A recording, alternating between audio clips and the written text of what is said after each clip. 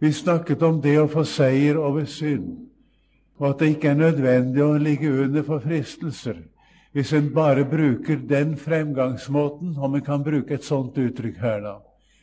Om vi bruker de midler, kjemper på den måten som Guds ord anviser oss. Og vi tok utgangspunkt da i Hebreerbrevets 12. kapittel, hvor det å se på Jesus, han som er troens opphavsmann og fullender, er det som løser oss ifra alt som vil stenge. Det som tynger oss, synden som henger så fast ved oss, og det som vil hindre oss i å løpe i kampen, det løses vi fra ved å se på ham. Vi kunne si det er en allmenn menneskelig erfaring som blir særlig aktuell på det åndelige området. Det vi mottar inntrykk av, det får veldig stor betydning for det som skjer i vårt indre menneske. Hvis du ser noe stygt, for eksempel, så blir du stygg. Hører du noe urent, så blir du uren. Men hvis du ser noe pent, virker det godt på deg. Det kjenner du til fra menneskelivet. Altså. Og hvis du ser på Jesus, virker det inne i hjertet til å løse deg fra alt som binder. At Jesus begynner å sette sitt preg på deg ved at du ser på ham. Og dermed er vi altså ved det som vi skulle ta opp i dag. Hvor er det vi ser ham hen? Og det er i hans eget ord. Og der var det vi skulle se på Romerbrevets 6. kapittel. Vi nevnte til slutt i timen i går at det er 2 naturer i en kristen, og det fremgår i høy grad også av dette kapittel. Og spørsmålet er hvordan vi får seier over det gamle mennesket, og det er nettopp hensikten å vise her. Nå skal vi lese først, ja vi kan vel lese til vers 14, til og med fra vers 1 til 14. Det går kanskje fortest hvis jeg leser selv. Hva skal vi da si? Skal vi holde ved synden for at nåden kan bli det større? Langt derifra. Vi som er avdøde fra synden, hvorledes skulle vi ennå leve i den? Eller vet ikke at alle vi som ble døpt til Kristus Jesus, ble døpt til hans død? Vi ble altså begravet med ham ved dåpen til døden, for at like som Kristus ble oppreist fra de døde ved Faderens herlighet, så skal også vi vandre i et nytt levnet. For så sant vi ble forenet med ham ved likheten med hans død, skal vi også bli det ved likheten med hans oppstandelse. Ja, jeg skal forresten forklare noe ved det ordet jeg leser der, men skal vente til jeg leser det ferdig først. For så sant vi er blitt forenet med ham ved likheten med hans død, skal vi også bli det ved likheten med hans oppstandelse. Da vi jo vet dette, at vårt gamle menneske ble korsfestet med ham. For at syndelegemet skulle bli til intet. Det betyr altså at syndelegemet skulle bli maktesløst. Så ikke mer skal tjene synden. For den som er død, er rettferdiggjort fra synden. Men er vi død med Kristus, da tror vi, da setter vi vår lit til, at vi også skal leve med ham. For sin død, for vi vet at efter at Kristus er oppstanden fra de døde, dør han ikke mer. For sin død, den døde han en gang for synden, men sitt liv, det lever han for Gud. Således skal også I akte eder, nøyaktig står det, regne eder selv, som døde for synden, men levende for Gud, I Kristus Jesus. La derfor ikke synden herske dets dødelige legeme, så I lyder dets lyster. By heller ikke dets lemme frem for synden, som urettferdighetsvåpen, men by eder frem for Gud, som de som av døde er blitt levende, og eders lemmer som rettferdighetsvåpen for Gud. For synden skal ikke herske over eder. I er jo ikke under loven, men under nåden. La meg en gang nevne med vers 14 der det står, for synden skal ikke. Det står altså ikke befaling i grunnteksten, men det står fremtidsform, altså futurum. Og beste måten å oversette det på er vel egentlig å si synden kommer ikke til å herske over eder. I er jo ikke under loven, men under nåden. Dere ser i dette kapitlet at en kristen har to naturer, slik som vi snakket om i forrige time. Det forutsetter at det gamle mennesket er i oss som kristne. Derfor må vi altså ikke bli overrasket og mismodige når vi opplever at det onde det er i oss fremdeles. Vi må heller takke Gud, fordi han sier at vi med alt det onde som er i oss allikevel får høre ham til, og at han har vist oss en vei hvor vi som kristne kan få seier over dette gamle mennesket, og slett ikke behøve å ligge under i kampen mot synden. Det gamle mennesket er der altså, men som dere skjønner, det har aldri vært meningen at det skal herske over en kristen. Nå kan ikke jeg gå i detaljer her, men her blir det først henvist til at vi som tror på Jesus, vi er jo forenet med Jesus ved troen på ham. Det er vi allerede fra den stund vi er døpt til Kristus Jesus. Og jeg vil gjerne si at dåpen har meget stor betydning for dem som tror. Men merk deg hva jeg sier. For dem som tror på Jesus har den meget stor betydning. Men den har ikke noen betydning for dem som ikke tror på Jesus. Jeg skal en time senere komme tilbake til dåpsspørsmål. Hva dåpen er, hva dåpen virker, hva den gir. Spørsmål om barnedåp og alle slike spørsmål. Jeg skal også komme inn på hvordan det er med de som er døpt og ikke lever med Gud, og hvordan de står i relasjon til dåpen. Så la alle de spørsmålene ligge foreløpig.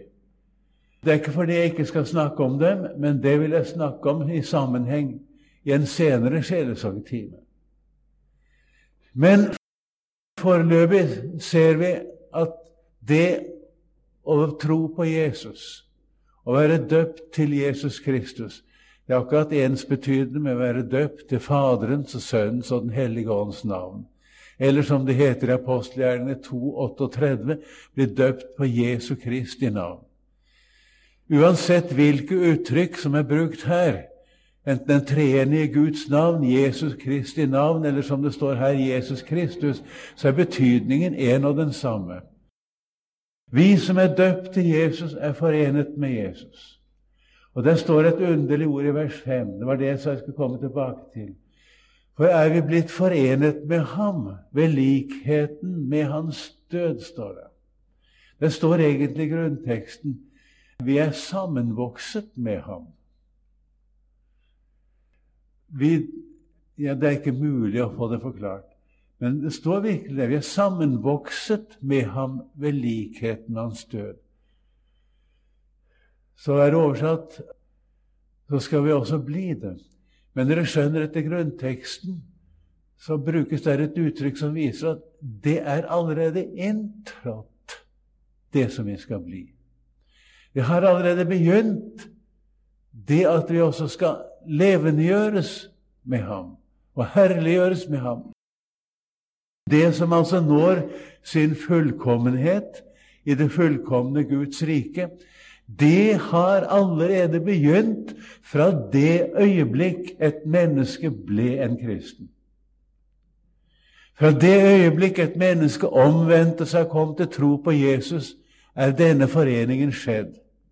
Eller hvis det dreier seg om en som har levd i sin dåpspakt uten å komme bort fra Gud, så har han hatt det helt fra han var døpt til Jesus Kristus. De fleste dessverre har jo vært borte. Men i det øyeblikk en vender om og kommer tilbake til Jesus, så blir alt dette aktuelt. Og da den forenet med Jesus slik at det som her kalles så at vi blir levendegjort, like som Kristus ble sto opp fra de døde ved Faderens herlighet, så skal også vi leve ved ham altså. Og vi skal komme til å herliggjøres ved ham. Det har allerede inntrådt i en forening vi står i med Jesus Kristus. Det fremgår av uttrykksmåten i vers 5. Vi har altså en ny natur i oss, vi som tror på Jesus. Denne naturen kan ikke du kjenne og føle ved å se på deg selv. Og her må du legge merke til hva jeg sier, for det noe en må snakke ofte om i sjelesorg. Vil du oppdage den nye natur i deg, da må du se på Jesus i Guds ord og løfter. Da må du se deg selv i Kristus, slik som Guds ord fremstiller deg i Kristus. Det må du se på, skal du oppleve den nye natur i deg. Hvis du leter inn i deg selv for å finne det nye sinn, eller for å finne Jesus Kristus i deg, da ser du bare deg selv.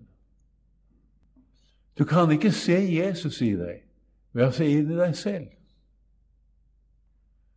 Her det mange som får det vondt fordi de forstår ikke dette. De sier at det ikke noe godt i meg. Det bare galt med meg. Det bare synd i meg. Da har jeg av og til sagt i sjelesorg som svar: du taler ikke helt sant nå. For hvis ikke Guds ånd hadde vært i deg, da hadde ikke du sett det, at det bare synd i deg. Det ikke alle mennesker som ser det. Derfor visste ikke alle mennesker som skjønner det, at jeg tvers igjennom fordervet. Man kan egentlig ikke se det før Guds ånd kommet inn i hjertet. Når du ber om å bli fylt med Guds ånd, vil du oppleve å se deg selv så elendig som du aldri har gjort det før. Det riktig som det blitt sagt at åndens fylde, det gir oss hva våre følelser og sånn det angår, også syndens fylde. Når solen skinner inn gjennom vinduene, da ser du støv i luften. Det kan du ikke se ved lampelys om det nok så sterkt. Og hvilken forskjell det på sollys, dagslys og lampelys kan jeg bevidne. For jeg ser dagslys, men jeg kan ikke se lampelys. Jeg kan komme inn i meget sterkt opplyste rom, og jeg kan ikke forstå at det noe lys der i hele tatt. Men så snart dagslyset der, så merker jeg det. Det viser hvilken enorm forskjell det på dagslys og lampelys. Når Guds ord, Guds ånd, skinner inn i hjertet, det da en kjenner sin elendighet. Derfor ser du at et menneske innser og virkelig for ramme alvor mener når han sier at det ikke noe godt i meg. Det viser allerede at der har Gud begynt. Og der Guds ånd allerede kommet inn i hjertet. Og det kan være vel verdt å merke seg. Der den nye natur allerede i hjertet. For det sikkert det som står her, at hvert eneste kristen, hver eneste som tror på Jesus, født av Gud. Det helt sikkert. Hvert eneste menneske som har tatt sin tilflukt til Jesus, har fått et nytt sinn. Men det nye sinn kan du ikke se ved å se inn i deg selv. Men du skal få oppleve virkningen av det ved å se på Jesus. Det skal du få. Og det også noe vi lærer av dette kapitlet. Men altså, kapitlet begynner med å konstatere at vi som tror på Jesus og døpt til ham, vi har fått del i hans egen natur. Vi har allerede her og nå fått del i oppstandelseslivets krefter. Men så blir spørsmålet, hvordan skal disse krefter, og hvordan skal dette nye liv da komme til å utfolde seg slik at det gamle mennesket mister sin makt over meg og mister sin innflytelse gjennom meg? Og her kommer vers 6. Der begynner svaret. Da vi jo vet dette, står det.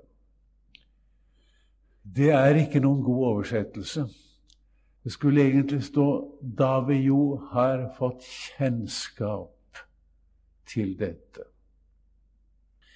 Det ordet som er oversatt med vet, er det ordet som ellers alltid blir oversatt med å kjenne. For eksempel i Johannes 17,3. Der står det, dette er det evige liv, at de kjenner deg, den eneste sanne Gud, og ham du utsendte, Jesus Kristus. Og vi vet jo det at det evige liv består ikke noe. Vi vet om Jesus, eller vet om Gud, men det består i et personlig kjennskap til Gud. Det samme ordet som er brukt der, er også brukt her. Vi har fått kjennskap til dette, står det. Egentlig skulle vi brukt det ordet erkjenner, men det er så dårlig norsk at en får jo ikke lov å bruke det i en bibeloversettelse. Det innebefatter to ting. Det innebefatter det vi kaller en historisk underretning. Vi får vite om noe som er skjedd.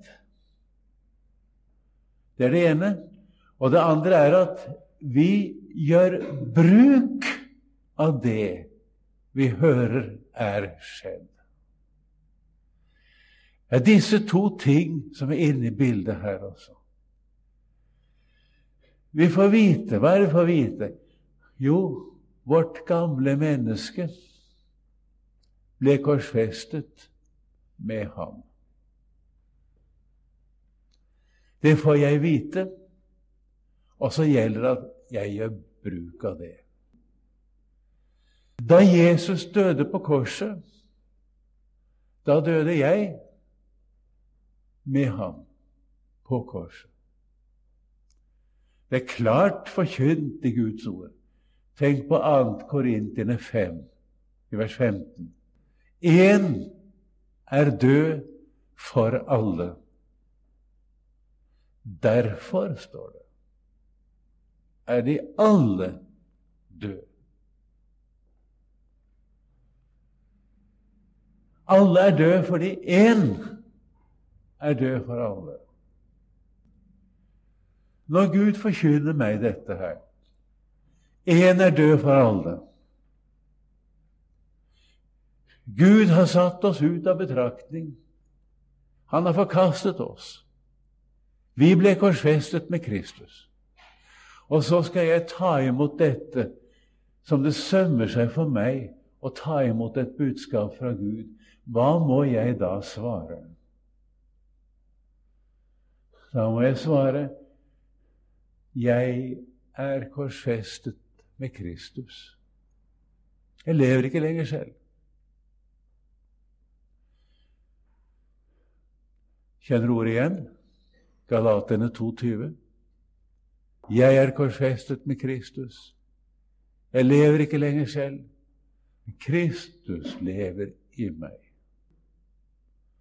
Og for ikke å bli misforstått, så føyer han til, og det liv jeg nå lever i kjødet, og der betyr ikke kjødet det gamle mennesket, men det betyr bare det å leve som menneske her i verden. Det liv jeg nå lever som menneske her i verden, det lever jeg i troen på Guds sønn, som elsket meg og ga seg selv for meg. Og hør videre, jeg akter ikke Guds nåde for intet. Er rettferdighet å få ved loven, altså ved mine gjerninger? Er Kristus død forgjeves? Jeg kunne ikke skjønne i mine unge dager hvordan Paulus kunne si dette. Jeg er korsfestet med Kristus, jeg lever ikke lenger selv. Jeg spurte meg selv, kjente ikke han det gamle mennesket? Var Paulus aldri plaget av ulyst til Gud? Var han aldri fristet til onde? Hadde ikke Paulus slike plager fra det gamle mennesket som vi har? Jo, i høy grad. Du kan bare lese Rombrevets 7. kapittel, så ser du det. Og tenk hva han sier om seg, jeg elendige menneske. Og det sier han seg selv som kristen. Men det betyr ikke at han er en syndetrell. Og jeg skal ta tid til å forklare det litt mer om Romerne 7 også, ved en anledning. Det er også veldig stor betydning. Paulus kjente og visste om det gamle mennesket, om noen har gjort det. Men han viser noe annet. Han visste det som han sier her, og skriver i kapittel 6 her. Vårt gamle menneske ble korsfestet med ham. Det er en erkjennelse jeg har fått av Gud. Gud har åpenbart for meg. Det er noe jeg er blitt underrettet av Gud om, og det har han da så skrevet om foran i Romerbrevet der, med tanke på vårt barnekår. Nå skriver han om det samme med tanke på vår seier over synd. Jeg har fått vite av Gud at jeg er korsfestet. Mitt gamle menneske er korsfestet med ham. Det falt seg slik den gang disse ordene var mest aktuelle første gang i mitt liv, at jeg kom til å lese noe. Det var på engelsk. Jeg husker ikke hvor det var jeg så det i, men jeg husker godt denne historien. Det ble fortalt at da den tysk-franske krig brøt ut i 1870, ble alle tyskere rundt omkring i verden kalt hjem til Tyskland for å sendes til fronten. Og det sto med store oppslag på første side i alle aviser rundt om i verden. Og det sto med svære bokstaver på første sidene i avisen i London. Noen dager senere var det en londoner som traff en av sine tyske venner på gaten. Så spør han, men er du her? Er ikke du reist? Nei, sa tyskeren, jeg er død. Er du død, sa han? Ja, sa tyskeren, jeg fikk lov å sende en stedfortreder. Og siden den stund regner den tyske stat meg som død. Så jeg er død for den tyske stat. Jeg glemmer ikke hvordan det ble en anvendelse av meg. Gud sendte en stedfortreder. Han døde i stedet for oss. Siden den stund regner Gud oss som døde. Det betyr ikke at det onde er dødt i oss, men vi er i Kristus avdød fra det onde som er i oss. Jesus har ved sin død på korset kjøpt oss fri fra det gamle mennesket som vi ennå bærer på. Og det er skjedd, forstår du. Professor Odland sier om dette ordet at da Jesus døde, ble det gamle menneskets herredømme prinsipielt brutt. Det er et vanskelig uttrykk, men jeg forstår hva han mener, og det er i grunnen godt sagt. Gud har gjort noe.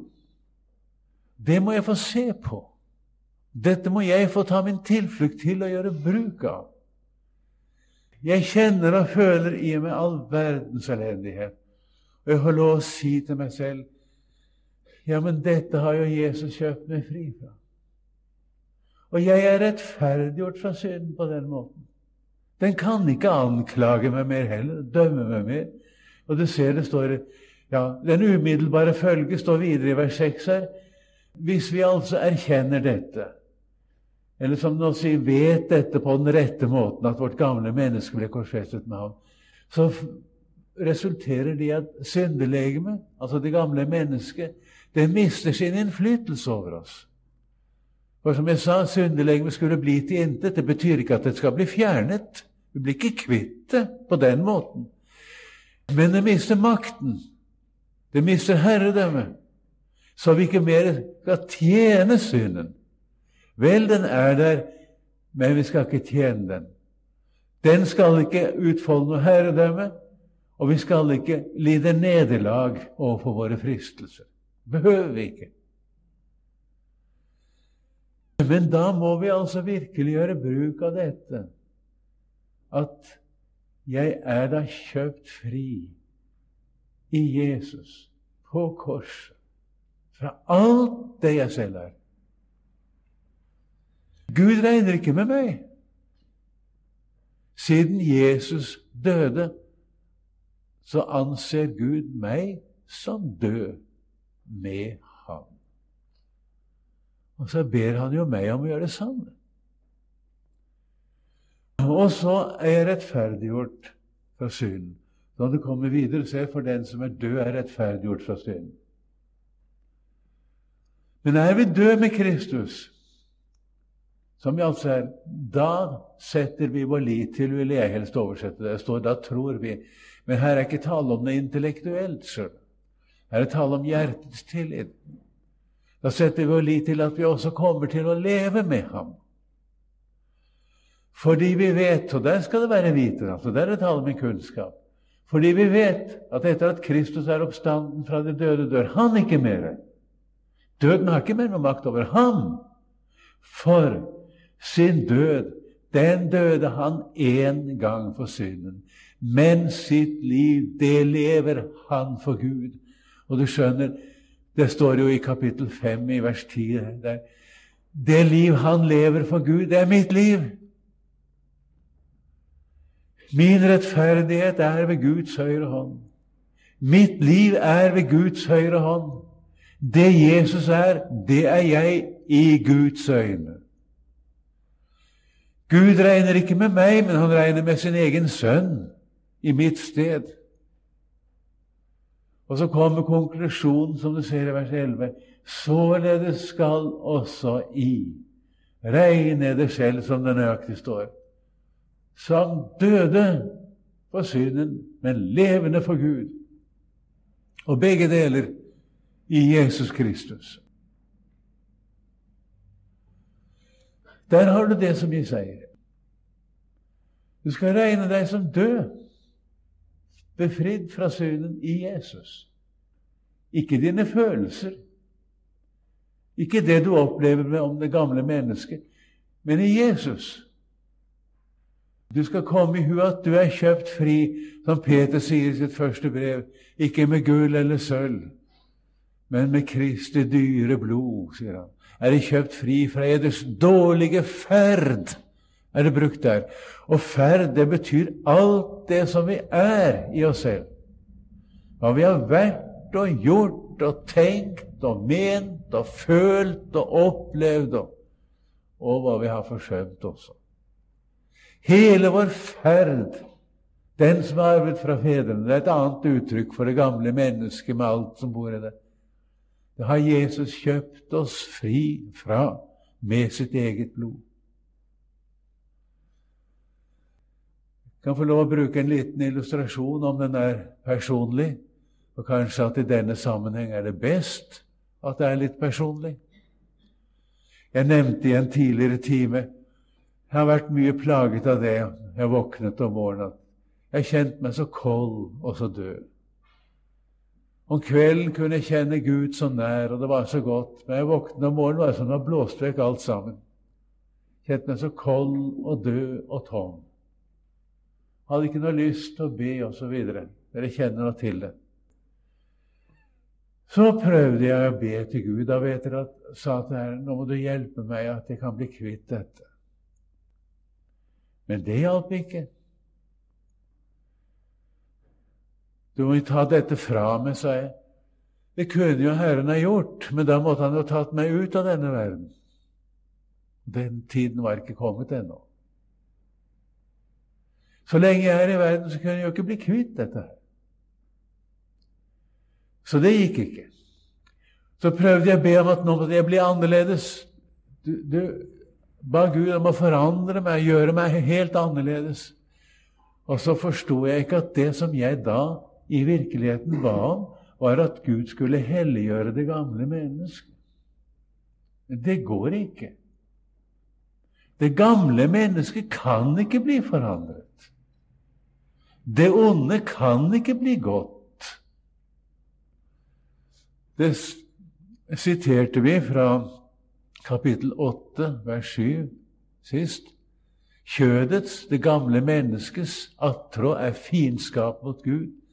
Det er ikke Guds lov lydig. Så står det en ting til. Kan heller ikke være det. Det kan ikke forandres. Og du vet at hovmod kan ikke bli ydmykhet. Egoisme kan ikke bli kjærlighet. Urenhet kan ikke bli renhet. Og det onde kan ikke bli godt. Så når vi er innstillet på å be Gud å hjelpe oss til å bli annerledes, så skjønner vi ikke selv at vi holder på å be Gud om å helliggjøre det gamle mennesket. Og så kjører vi oss fast. Så kommer vi akkurat like nær. Så begynte det å gå opp for meg, som jeg nå har snakket med dere om i denne timen her. Og jeg begynte å få se inn i Guds ord. Jeg fikk begynne å regne med det, at Jesus jo hadde kjøpt meg fri fra mitt selvliv. Alt det som ikke var dødt i meg, og som plaget meg og ville ta overhånd, det sier jo Gud, at det er blitt korsfestet med Kristus, at Jesus på korset har kjøpt meg fri fra det. Og at jeg er død i Guds øyne, fordi en er død for alle. At Gud derfor ber meg om å akte meg selv som død, avdød fra dette. Så husker jeg en morgen jeg sa, takk Jesus, takk Jesus, at dette som jeg nå kjenner og føler, denne forferdelige ulysten til å be, og til ditt ord, og til deg, og alt dette onde som er i meg nå, takk Jesus, det har da du kjøpt meg fri fra. Dette skal jo jeg få lov å regne meg som avdød fra, i deg, Jesus. Ikke meg selv, men i deg. Det er jo i deg jeg er avdød fra dette. Og i deg lever jo jeg for Gud. Det er da du, Jesus, som er mitt liv. Det du er, det er jo jeg. Det sier jo du selv i ditt ord til meg, at jeg er det du er. Og at det jeg er, det har du kjøpt meg fri fra. Jeg glemmer aldri virkningen. Det var som jeg kom inn i en ny verden. Det var som det gamle mennesket forsvant. Det gjorde det jo ikke naturligvis. Det dukket jo opp igjen. Jeg ble så full av takknemlighet. Og jeg fikk en helt konkret erfaring om hvordan dette å se på Jesus virkelig løser fra det gamle menneskets makt og herredømme. Og det er dette som er hemmeligheten i kampen mot synden. Dette er ikke lett å få se. Og det er ikke så helt lett å begynne å praktisere. Det er ikke det. Det koster kamp å praktisere dette. Det koster kamp å vende blikket på Jesus i fristelsens stund. Men den kampen fører allikevel frem. Det er ikke sikkert det går så svært lett å begynne med. Men en ting er sikkert, det er dette som er veien. Dette kalles troens gode strid. Og gjennom dette får ikke det gamle mennesket noe herredømme. Det er ingen kristen som ikke føler det gamle mennesket i seg. Og mer og mindre så dessverre, det bryter nok ut nå og da. Men det er stor forskjell på om det gamle mennesket av og til bryter ut, og på det å ligge under for synden. Det er to helt forskjellige ting. Og en kristen slipper å ligge under for synden. Tross alt så blir det vi som seirer over det gamle mennesket. Og det er altså det første og det grunnleggende her. Således skal også I akte deg selv, regne deg selv, som døde for synden, men levende for Gud i Kristus Jesus.